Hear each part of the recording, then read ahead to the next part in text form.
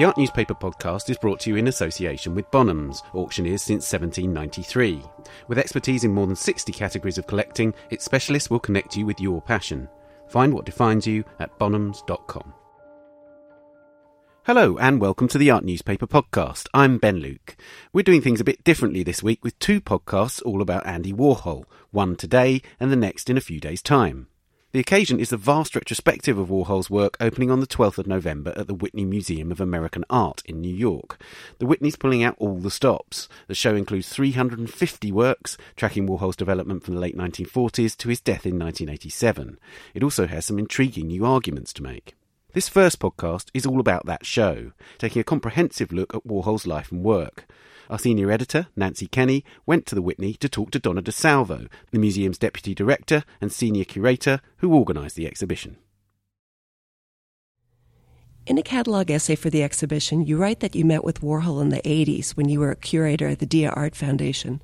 I'd love to hear about those interactions. Sure. Well, when I met Warhol in 85, 86, I was a little fuzzy myself about the time, but I believe it was late 85, early 86. It was during a time when I was taking forward some exhibitions from the museum's collection, and Dia had this incredible retrospective collection of Warhol's work. And so really that sort of was the framework, if you will, or the context for it all. And, at first he was not very forthcoming. There was an exhibition of the disaster paintings that I'd organized, and he was not really that involved. But then I had this idea to do something that really examined his pre-silkscreen work, the work he had made from 60 to 62. And when I reached out to him, he was very intrigued by the idea, quite interested in it. And it, was at a time when he himself was revisiting hand painting in his collaborations with Basquiat and Keith Haring.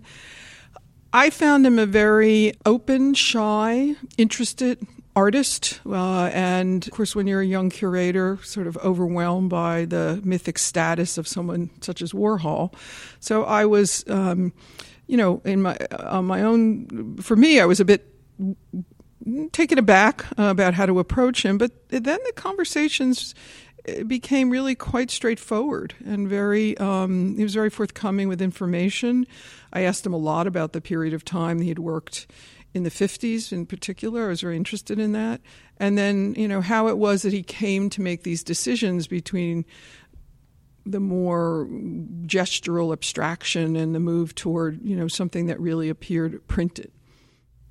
Did you stay in touch with him until his death in 87? I did. And, I was very interested in, once the show opened of the hand-painted work, we started having some conversations. I was quite interested in the work that he'd done in the 50s. He was somewhat reluctant about the idea of doing an exhibition such as that. But I went up to the factory on 33rd Street and had some conversations with him and Vincent Fremont at the time because they were working on Andy Warhol's TV. And, they had asked me, well, maybe you have some ideas or want to be involved. Of course, all this was as an unpaid intern or volunteer. But, yeah, we did continue. And I spoke to him maybe a couple of weeks prior to his death. So it was like most people in New York, when the news came, it was a shock. And, I felt very sad because like with any individual, I mean, it was an early death for him.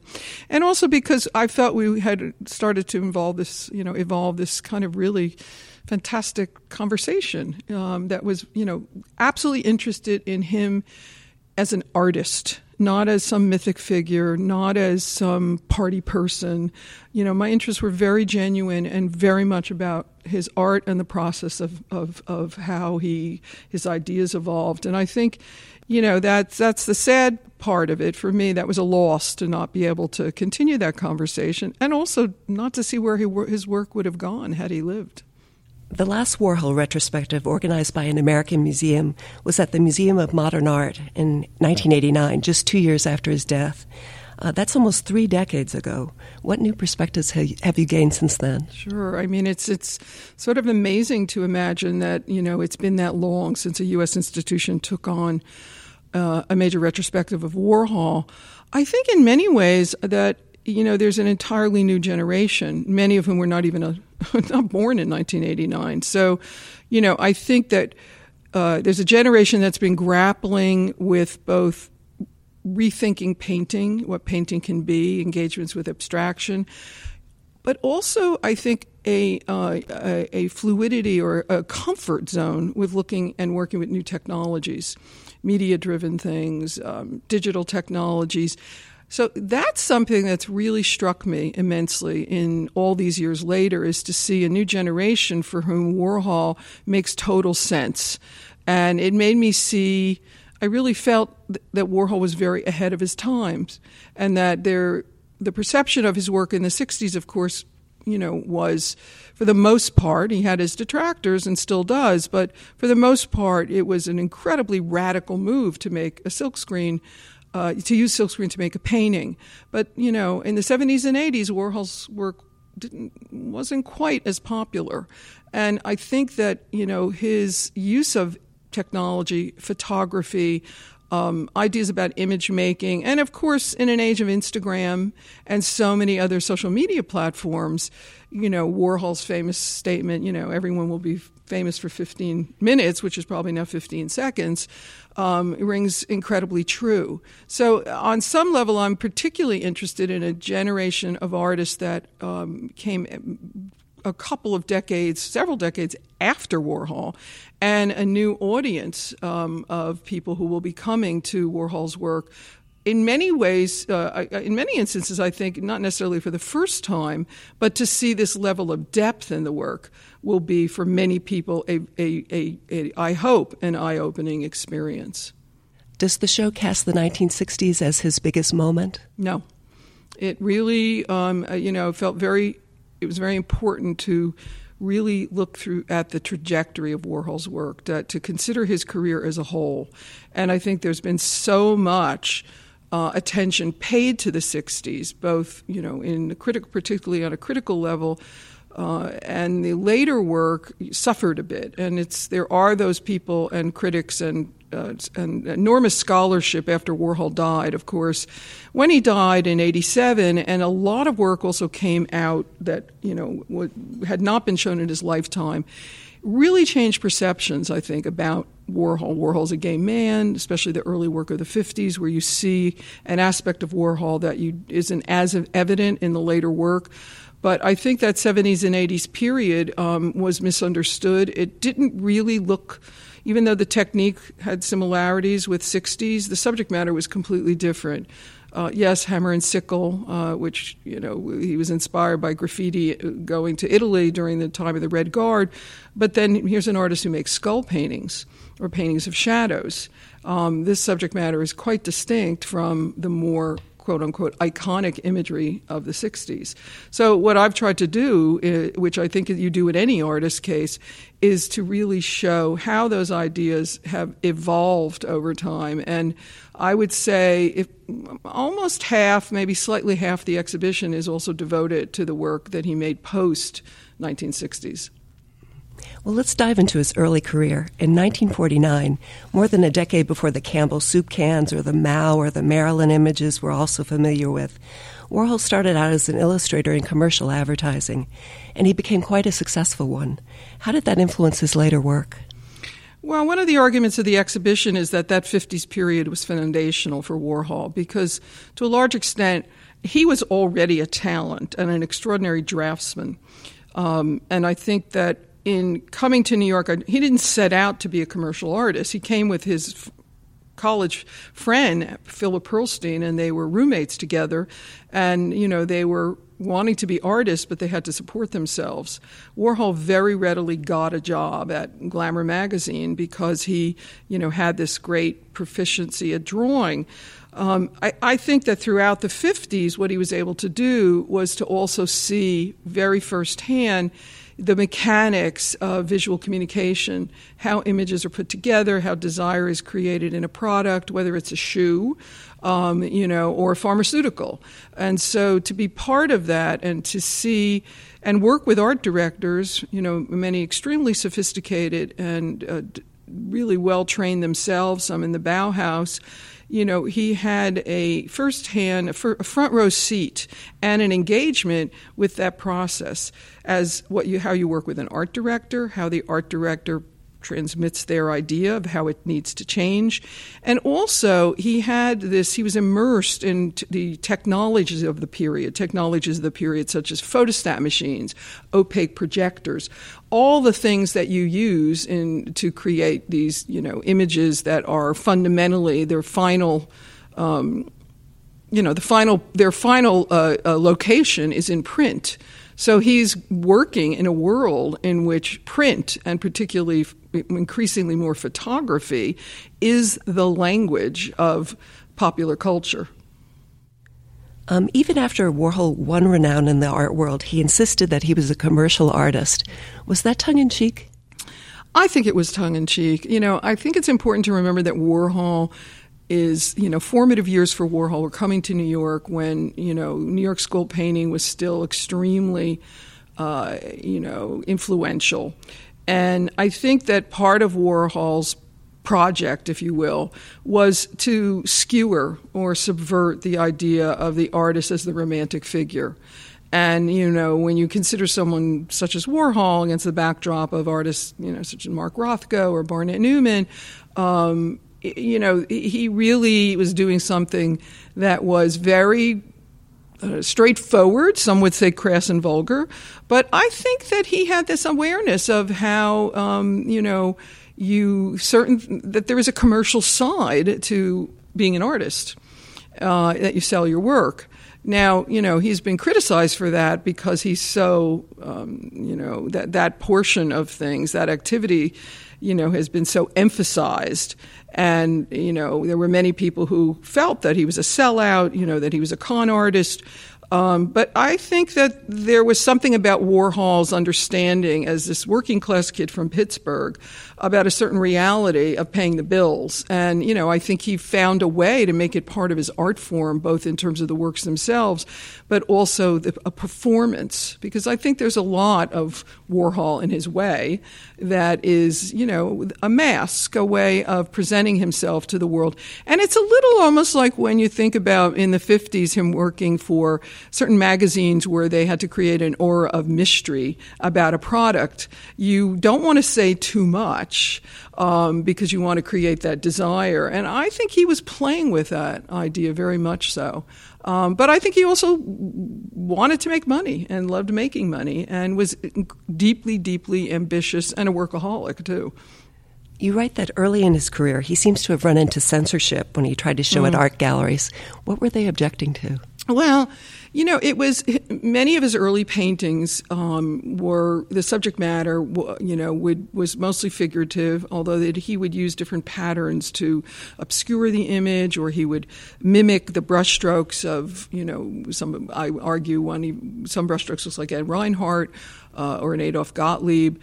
There's a particular incident that led me to that conclusion, and it's really one that was recounted to me by Philip Pearlstein. Warhol had made a series of paintings in around the late 50s that he asked Pearlstein to take to the Taninger Gallery, which was a cooperative gallery where many of the Abex painters were involved. The subject was of two boys kissing. And of course he dutifully took it to the gallery and they laughed. So it wasn't, I don't know if censorship's the right word, but it certainly was not at all in sync with the kind of subject matter at that time. That's not to say there weren't artists such as Larry Rivers in particular, who Warhol credits as an influence, who were playing with that kind of figurative subject matter, and also that had this, kind of coded, campy, coy aspect to it. But it was not what they were going to show at those galleries. Well, back then, the art world was dominated by macho abstract expressionists, wasn't it? Absolutely. I mean, it's the women, the great women of that period, from Grace Hardigan and Joan Mitchell, are, got their due, but much later on in a lot of ways. So yes, it was a very male-defined, although a number of women who were working at that time. And, you have early Johns and Rauschenberg working at that time. So, Warhol's part of a group of artists who, for whom that subject matter would not have appealed, or that bravura, was just out of sync. And he's also younger. He's a younger generation. So it's an extremely difficult time. And but he keeps, he's persistent in making his work, like any driven artist. Well, the show has examples of his early hand-painted work. There's the Coca-Cola bottle, for example, which he apparently painted in a drippy, abstract expressionist style, but he also painted it in a way that resembles a commercially printed image. Yeah, I mean, this is really seen as a kind of breakthrough moment for him, because much of the work that he was making, and and many of the other artists, by the way, Roy Lichtenstein, James Rosenquist, there were many artists who were still in that late 50s period, were interested in subject matter, but still feeling that they had to, in some way, tip their hat to abstract expressionism. So Warhol made two versions of the painting, and one was a giant Coke bottle that had drips on it, and he invited, there's a very famous story, he invited 4 friends, Irving Blum, Ivan Karp, Emile D'Antonio, and Henry Goldsaller, to look at the painting. And he wanted to see what they thought about leaving behind the drips, essentially. And then what about the other image, which really appeared printed and very mechanical. And there's very little trace of the artist's hand, and they all preferred the tighter version. But I find it fascinating that, he nonetheless needed that. I've often said now that Warhol's way of asking everyone's opinion would probably be called maybe a degree of crowdsourcing today.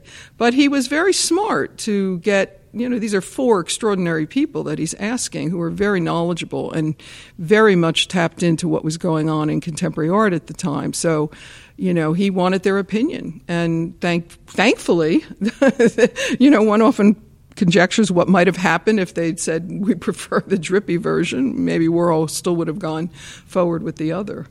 Well, then in 1962, you see him shifting to a mechanical silkscreen technique. Was that a kind of breakthrough? Well, I think there's an evolution, and that's why I think the 50s is so important, because he's already very much engaged with using techniques of reproduction to construct his images.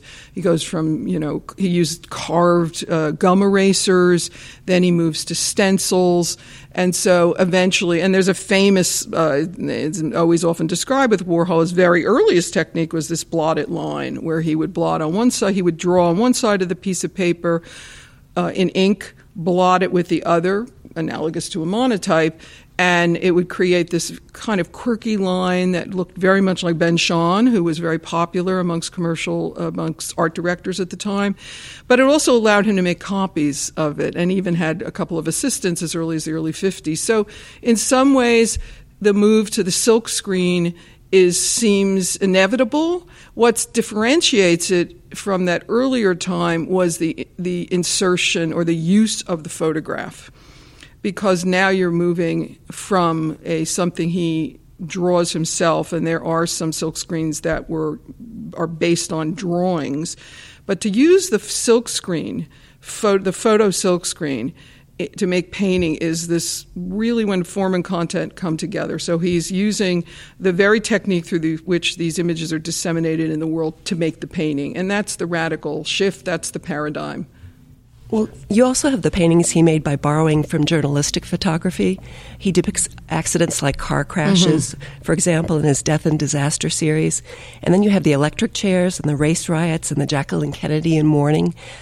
What was the fascination with all that? Was he obsessed with death? Well, I think there's often, I think we're all obsessed with it in one way or another. But so is journalism. The spectacle of violence, and, that's a moment of Look magazine, Life magazine. So it's a very different era than we live in today, where you have multiple sources, multiple places to go for news. But, I think there is that awareness of, when we see accidents, and I'll admit to it, you're on the road, you see the accident, you're compelled to look. So I do think that he was tapping into something that had to do with, this compulsion that we have to look, almost the kind of disbelief to also see something so horrific.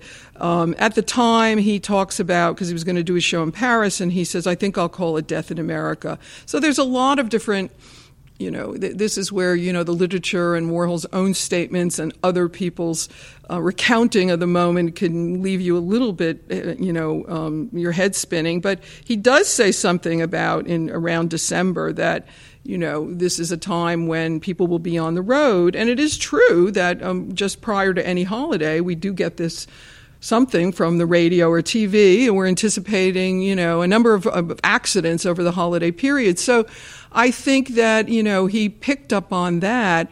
And I think there's something more there, and that's why I think that's such an extraordinary series, because there is something, you're going from the celebrities of Marilyn Monroe and Elvis Presley and Troy Donahue and Natalie Wood, and now you move into people who are anonymous.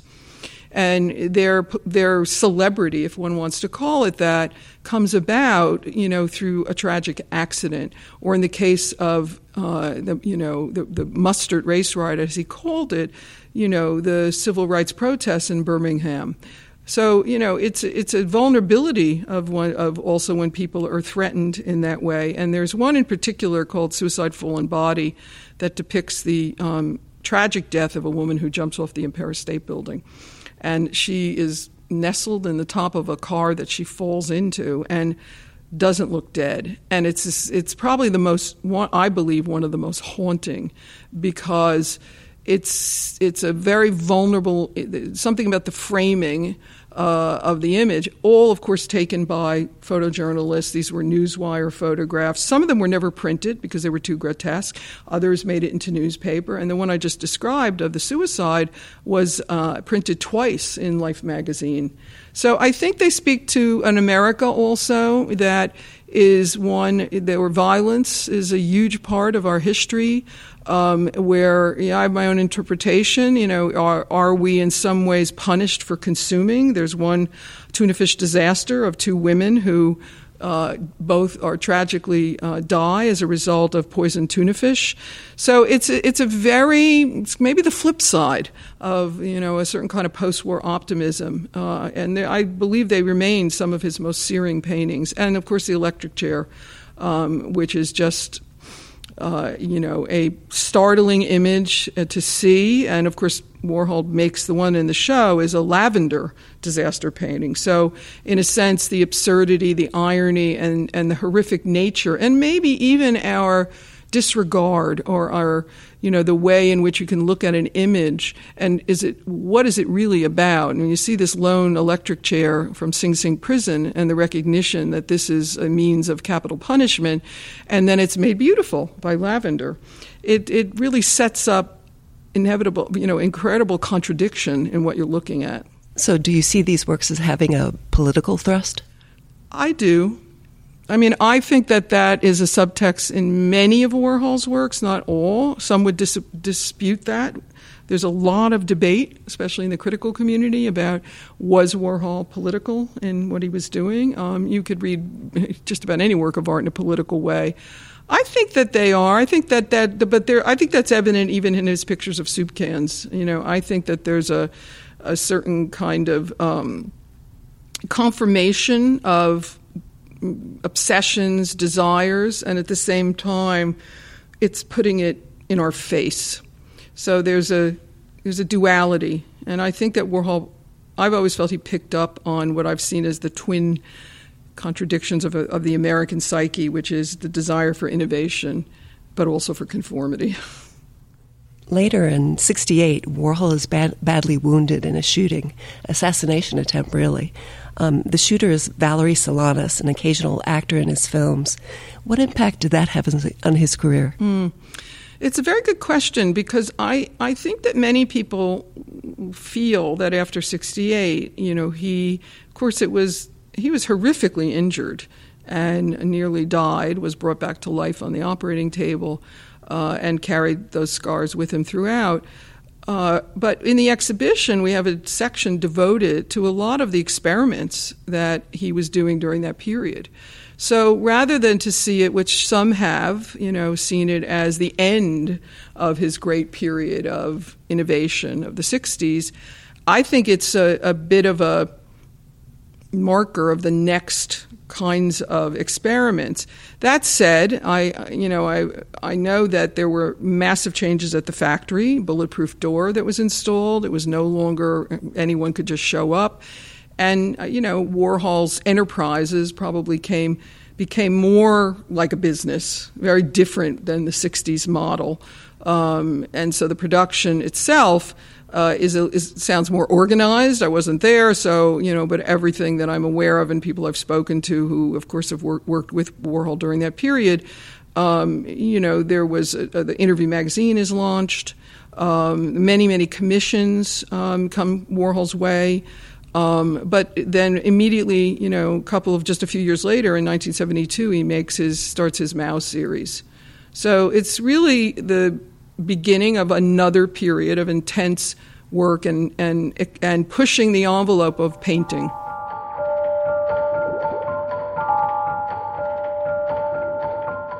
We'll be back with more from Donna DeSalvo after this. It may surprise people to learn that George Segal was in fact a pop artist. While peers such as Warhol or Lichtenstein were influenced by pop culture and mass consumerism, Segal explored the human condition by creating casts of ordinary people going about their everyday lives. Segal first rose to prominence in the early 1960s with his pioneering life-size plaster casts of figures, which he would create by wrapping models in plaster bandages, an innovative use of an everyday medium that was unprecedented in art history. In the 1970s, he began to cast his forms in bronze and then paint them uniformly white. One of the very first of these groundbreaking pieces, a life-size work called The Dancers, is the highlight of Bonham's post-war and contemporary art sale in New York on the 14th of November. It's the largest and most impressive work by Segal to come to auction. As Jacqueline Towers Perkins of the Post-War and Contemporary Art Department says, it's a defining work of Segal's career and of 20th century sculpture. To find out more, visit bonhams.com. Welcome back. We pick up where we left off with Donna DeSalvo, focusing on Warhol's work after his near-death experience when he was shot in 1968. We'll learn about his films, his portrait commissions and his still lives, his prefiguring of social media, his appropriations of Leonardo's Last Supper and the Catholicism that underpinned his interest in that work. We'll also hear about his relationship with a certain Donald Trump. But we begin with the factory, the epicentre of cool, a hangout place for Warhol stars, a site of debauchery and extravagance, which celebrities from Mick Jagger to Edie Sedgwick would pass through. But it was also a creative engine. So, Nancy Kenny asked Donna DeSalvo, how involved was Warhol in everyday production there? Well, of course it's a place where he made his paintings, so he was silkscreening there. And a lot of the films are made at the factory, shot actually within the factory. So, I think that he was a presence there, and he was a kind of director in terms of attracting people. I think a lot of people came to him, and then letting people do their thing. So in a sense, I've always thought he was a bit of the art director at that time. He had raw material in all of these different characters who were who were attracted to him. And but it's a film set in a lot of ways. It's both painting studio and film set. And, I'm, clearly the site for a lot of acting out and a lot of drug taking and, craziness. It's one of the points in the exhibition is there's a section devoted to a group of drawings from about a fashion photographer named Otto Fenn that Warhol gravitated to in the early 50s. And he had a kind of salon of sorts, which was largely gay men, and they would dress up, and Warhol did a series of caricatures. So I've likened that in some ways to a kind of first factory, because if you see the factory, you could see it as a salon. Factory was a great phrase for it because, again, it's so contrary to the idea of the artist alone in their studio. It's this industrial production, but it is also a kind of really amazing salon that attracted many creative individuals themselves who were actors, wanted to be actors, writers, movie stars that sought Warhol out. And, the epicenter of a kind of, incredible social phenomena. I understand that the Whitney has a special connection to Warhol's films, which he started making in 1963, right? Yes. From 1963 to 1968, he made something like 650 films. It's mind-boggling, actually. And so a number of years ago, John Hanhart, who was then the curator of film and video at the Whitney, had conversations with Warhol about his films and preserving his films, and that really gave birth to the Whitney's Catalogue Raisonné project. And my late colleague Callie Angel, who was the author of the first Catalogue Raisonné of the films, which just focused on the screen test, worked with the Museum of Modern Art, who houses the actual films, and the Warhol Museum when it came into existence, to really begin the process of looking not only the films that were shown, but in numbers and numbers of reels of material that had never been seen. And they have dutifully gone through the bulk of it and looked at it and noted the language in it, who was in it. And this is an incredible piece of scholarship, because unlike looking at a painting, which, one devotes a certain degree of time, but, with time-based media, one can only imagine. So that's been a long-standing project of the Whitney, and the exhibition will include, both in the show itself, we'll be showing a number of films as on a 16-millimeter projection. And also my colleague Claire Henry has put together a film program that'll be on view, be available throughout the run of the exhibition, because it's an enormous and very fascinating part of Warhol's output. Well, given the personalities we meet in the films, do you see the films as a kind of portraiture? I do. I think that if you think of the screen tests alone, they are portraits. But they're portraits that allow for something else because they're filmed and because of the element of time. Warhol's interest in portraiture, of course, is evident through the 50s, where he's sketching a lot of men, he's sketching other people. He's a great social observer. And so the films, of course, allow for both a much more psychological penetration of the subject, by having them sit very still in front of a stationary camera, but also to pursue, many ideas about how far you could push a film, how far you could push the medium itself, whether with Warhol, running them at a faster speed, allowing some things, the strobe cut, different things that when the film when you run out of tape, is evident that most people edit out. And he's part of that, avant-garde film community of Jonas Mekas and Stan Vanderbeek. I mean, a lot of other filmmakers who were experimenting in this way. I think it's just the sheer number of films that Warhol made that is, really mind-boggling, and just, again, evidence of his voracious appetite as a visual artist to play out ideas. In the 70s, then, we see him doing commission portraits for Jet Set Society. You have socialites and movie people and industrialists. Did Warhol need those commissions financially, or was this partly a way of staying in the limelight? Probably a bit of both, but I think he, in a sense, he sort of was playing with the very convention of how that kind of portraiture has existed, whether, it was in the era of Velázquez and, an artist is commissioned to do a royal portrait, or, up to John Singer Sargent or Robert Henry. Those artists were equally working in a similar way, and oftentimes they were sought out by celebrities, socialites. Well, I don't know, celebrity is a more 20th century term, but, certainly wealthy individuals, socialites, philanthropists. So I think that for Warhol, want us to remember that a lot of the work that he made in the 70s and the 80s was not commercially successful. So he was supporting the enterprise there through those portrait commissions. And they start out, even in the 60s, there's an Ethel Skull portrait that's in the exhibition. There's an incredible portrait of a insurance executive in the Midwest that'll be in the show. And he's interested in portraiture throughout. The idea then of the commission portrait really just takes over. And, people, I think it's like with any well-known artist, to have your portrait painted by a certain well-known figure is it conveys its own sort of status symbol. And we have a huge group of the portraits in the exhibition that'll be in the lobby gallery of the museum, and they range because some of them are more endearing. There's a great portrait of his mother, Julia, of his early dealers, Ileana Sonnabend, artists that he traded work for, and then, right up through Dolly Parton and the Shah of Iran and his wife and her sister.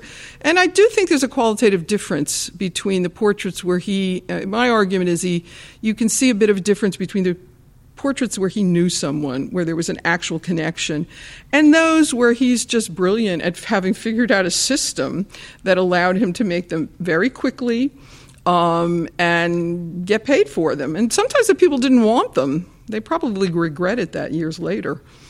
That grid of portraits on the lobby walls, it has kind of an Instagram effect, doesn't it?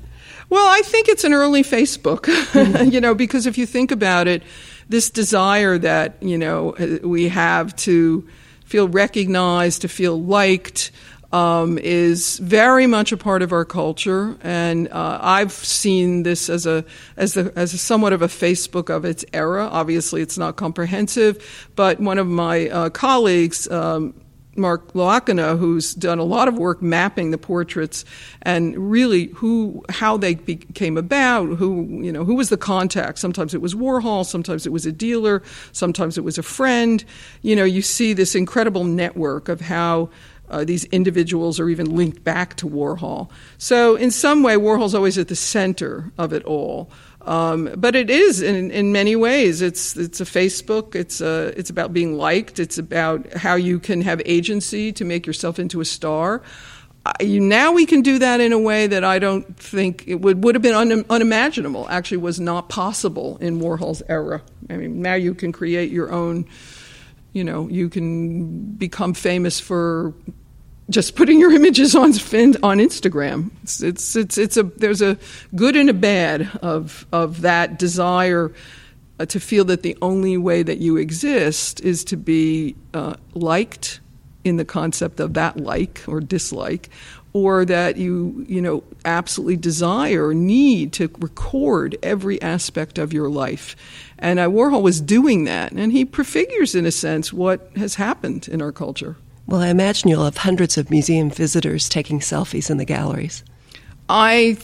Absolutely. I mean, there's no rule against anyone doing that. The one thing I absolutely hope is that people really look at the art, because the only reason we're doing this exhibition, and I am doing this exhibition, is to really show how extraordinary an artist Warhol was, how influential he was, and how he opened up certain avenues for generations that came after.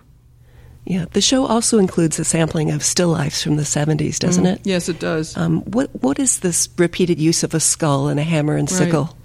Well, I mean, the hammer and sickle comes about, in that early 70s moment. Warhol returns to something he was already doing in the 50s, which was to create still lifes, very conventional genre for an artist. And he, in fact, in the 50s worked with his friend Edward Wolowitz, and they would light them, and then Warhol would draw them. It sort of starts actually from a promotional moment. Warhol writes this book, Andy Warhol from A to B and Back Again, from which our title comes, in 1975. He had this idea to make a promotional photograph for his book, and he sets up a still life with different objects, one of which is the book. And from that, it sparks an interest on his part with this format.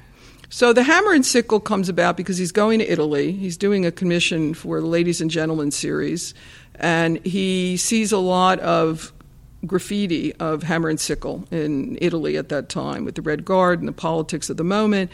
And he has this idea to, set up a hammer and sickle, and it's the lighting of it, this very intense lighting that allows him to play with a lot of different pictorial ideas, different combinations, and the shadow becomes as much a part of the subject of the work as the actual object. And he's in Paris, and he picks up a skull, which is a very traditional motif for an artist. The skull is memento mori. Always think about Cézanne's late skull, the skulls he made in his late work. And he starts to experiment with that. They're lit in such a way that the shadow is a very evident shadow. So much has been made about the skull and, Warhol's own, obsession with death. And, I think that when you look at it within the history of art, because Warhol always keeps his foot in two worlds, one in the world of popular commercial culture and one in the world of art, the history of art. And the fact that skull, the idea of the skull, I mean, my gosh, you look at, if you've ever gone in Vienna to the crypts of the Habsburgs, they're filled with carved skulls. So the symbolism of the skull throughout history is actually really a major one. And it's also, I think it's either he or someone who has said, it's a portrait of everyone. So in a sense, if you you can think about the skull as being a kind of universal portrait. So, but that sets him off also to exploring the shadow in his work. And of course, then the great epic series that he makes that the Dia Foundation owns called Shadows, 102, it's a painting in 102 parts, is one of his most dramatic and most overtly abstract works, and an extraordinary tour de force that will be, parts of it will be on view here in New York, sponsored by Dia. Mm-hmm. In the 1980s, then, you see some art historical appropriations, don't you? I mean, like the Last Supper paintings. Yes, he just goes through a period of time where he looks at De Chirico, Edvard Munch, The Scream. He goes through sort of the Renaissance. He's interested in Renaissance paintings. I think one of the most complex topics he takes on is Leonardo's Last Supper. And he was doing them in his studio, and one of his old-time dealers, Alexandriolis, came to the studio, saw them, and had this idea that Warhol would present these paintings very near to the Leonardo's original. And we have an extraordinary painting in the show that combines camouflage with the Last Supper image. And I think it's a very alluring, very mysterious painting. Functions on many, many different levels. Of course, it became known after his death that he was a Catholic and very devout Catholic. But to quote also a Leonardo painting, which he'd already done with his Mona Lisa painting in 1963, this is where Warhol looks at also a painting that itself entered into popular culture. So, he works from really cheap maquettes or, little plaster images of the Last Supper, or there's some prints that he uses. So this is a work of art like the Mona Lisa that, crossed over, let's say, from the walls of the Louvre and into the world of pop culture, commercial culture. And so his choices, I think that's the most successful of them. He did do other works of art by other artists, but I think this is the one where he's able to do something with the image. He connects with it. And the one we have also conflates camouflage with it as well. With the Last Supper? Yes. It came as a surprise to me to read that he was actually an observant Catholic. Did he go to Mass?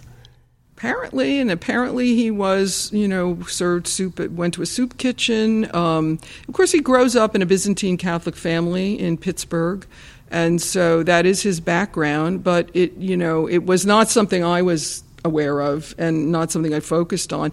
But again, I think this is information that what became, if not more available, people focused on it more posthumously. So, his memorial service, which I did go to, was at St. Patrick's Cathedral, and, it was a star-studded group there. And the statement was made by John Richardson in his eulogy, talking about Warhol and the church that he would go and serve soup at. And, you sort of, really? Is that, those close to him would know this. I wasn't an intimate, but I think it just reveals also, him as a human being. And it's so difficult because Warhol created this myth around himself that in many ways, I think, obscured his work as an artist and also his, love of the commercial, love of money. Many of these things, I think, prevented people from, in some ways, seeing the real talent in his work. And, we have difficulty in some ways. We expect artists to live a certain kind of life or to be a certain kind of way. I think that's so much less the case in the last few decades. But I think the Catholicism to me is also very important in terms of his understanding of the icon. So, growing up in a religion where icons, where gold is used in such a way, he was very aware of the power of the image, both in terms of confirming belief, but also almost as a kind of tool of propaganda, if you will. So the idea of believing in what you're seeing, what is it that you believe when you look at an image, and particularly if it's something that exists in the world and it's a brand, all of those things play into it. And I really believe fundamentally that what Warhol's whole project comes to, and the shadows in particularly make clear, is the illusion. That we're looking at something that is an illusion, and our mind wants to believe it's the real thing, whether it's the Coke bottle or, even the Leonardo painting. At the time, the Leonardo's Last Supper, there was tremendous debate about restoring it, because what we're looking at, of course, is not as it had appeared when Da Vinci made it. It was done on a fresco. It had peeled from the wall. There were debates, should it be left as it is? And Warhol even says he preferred it in its deteriorated state. So this whole idea of what a work of art is, but also beyond, because I think because he moves over, he's able to somehow bring together the world of popular culture and the world of art history and the world of art, that somehow it's not just we're looking at a painting, but we're looking at a painting about something, an object, a brand that's trying to get us to believe something, to buy it. So it's a very complicated enterprise within it. Now, Warhol obviously longed to be a legend, didn't he? Time after time, he reproduced his own image in self-portraits, but there's still something a little mysterious about him, a kind of self-concealment. Through your work on the show, do you feel that you've gotten to understand and know him? Well, I could never say that I know him in that sense, but I think that, you see, as an individual, I think that there was a sort of hidden part to how he lived his life. Clearly, we're just talking about his Catholicism, and other things that were not commonly known. So there's a distance, whether it was being an insider and an outsider, because I think he was that to a certain extent. It's like a way you're on the street and off the street. But I also think that, there was an air of mystery that he purposely created around himself. He begins using his own self-portraits around 64 and makes himself subject. But, of course, the self-portrait is not a new idea in the history of art. But eventually also he does become a brand. And in the 80s, he appears in TV commercials. He appears in print commercials for various projects and products, mostly outside of the U.S. He does one for a commercial for Japanese television.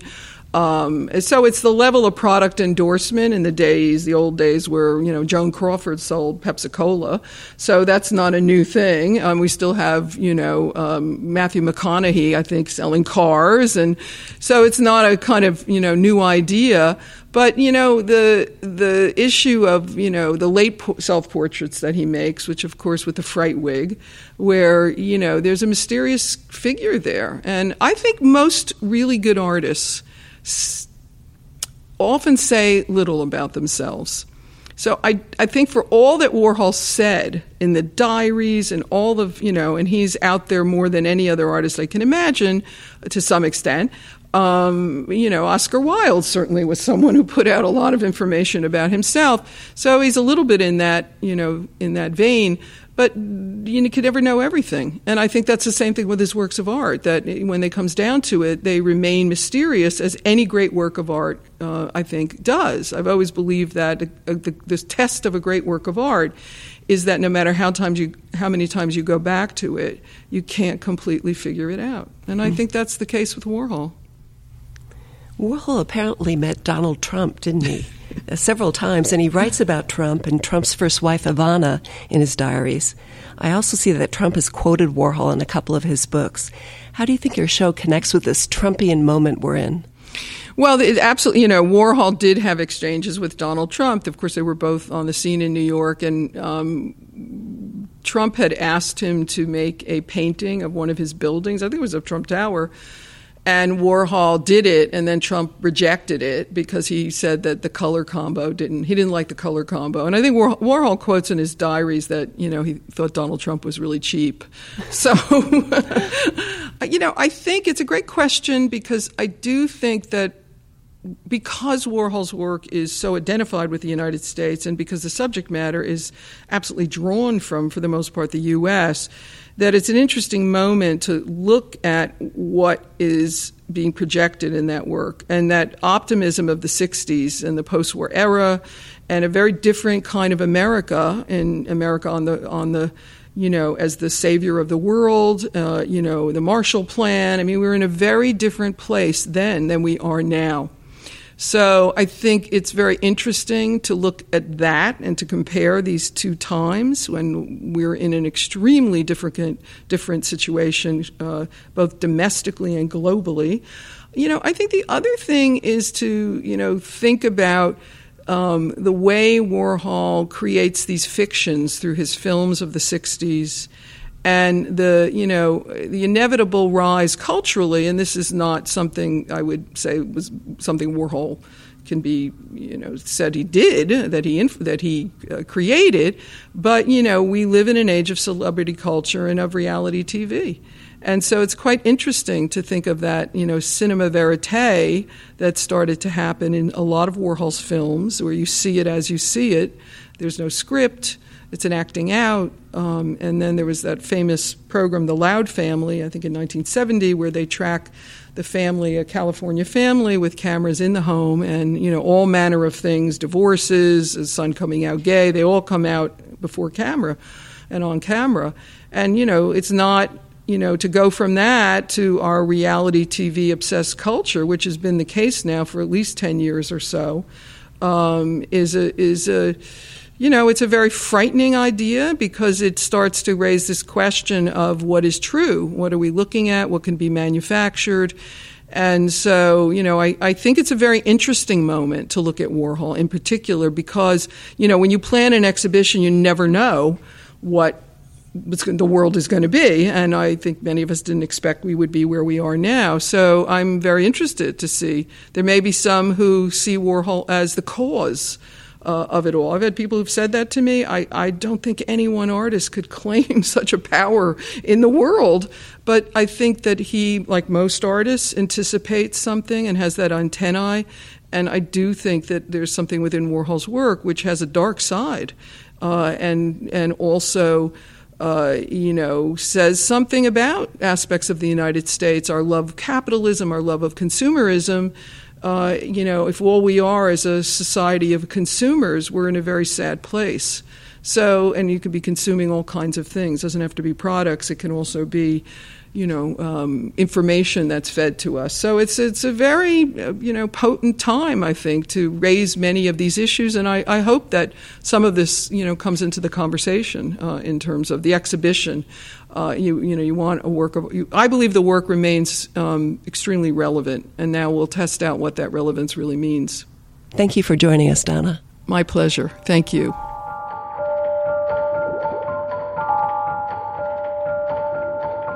Andy Warhol, From A to B and Back Again, is at the Whitney Museum, New York, from the 12th of November until the 31st of March next year. The shadow paintings at Dia that Donna DeSalvo referred to will be one of the topics we discuss in the next Warhol podcast, which you'll be able to hear from Tuesday the 13th of November. And we'll also talk to the artist Jeremy Deller about meeting Warhol and his enduring relevance. I hope you can join us then. If you haven't already, please subscribe to the podcast, and if you're on Twitter, follow us at TAN Audio, that's at TAN Audio. You can also follow our main Twitter account and Facebook at The Art Newspaper, and our Instagram is theartnewspaper.official. For the moment, though, thanks to Nancy Kenny, and especially to Donna DeSalvo, and thanks to you for listening. See you soon. The Art Newspaper podcast is brought to you in association with Bonhams. Find what defines you at bonhams.com.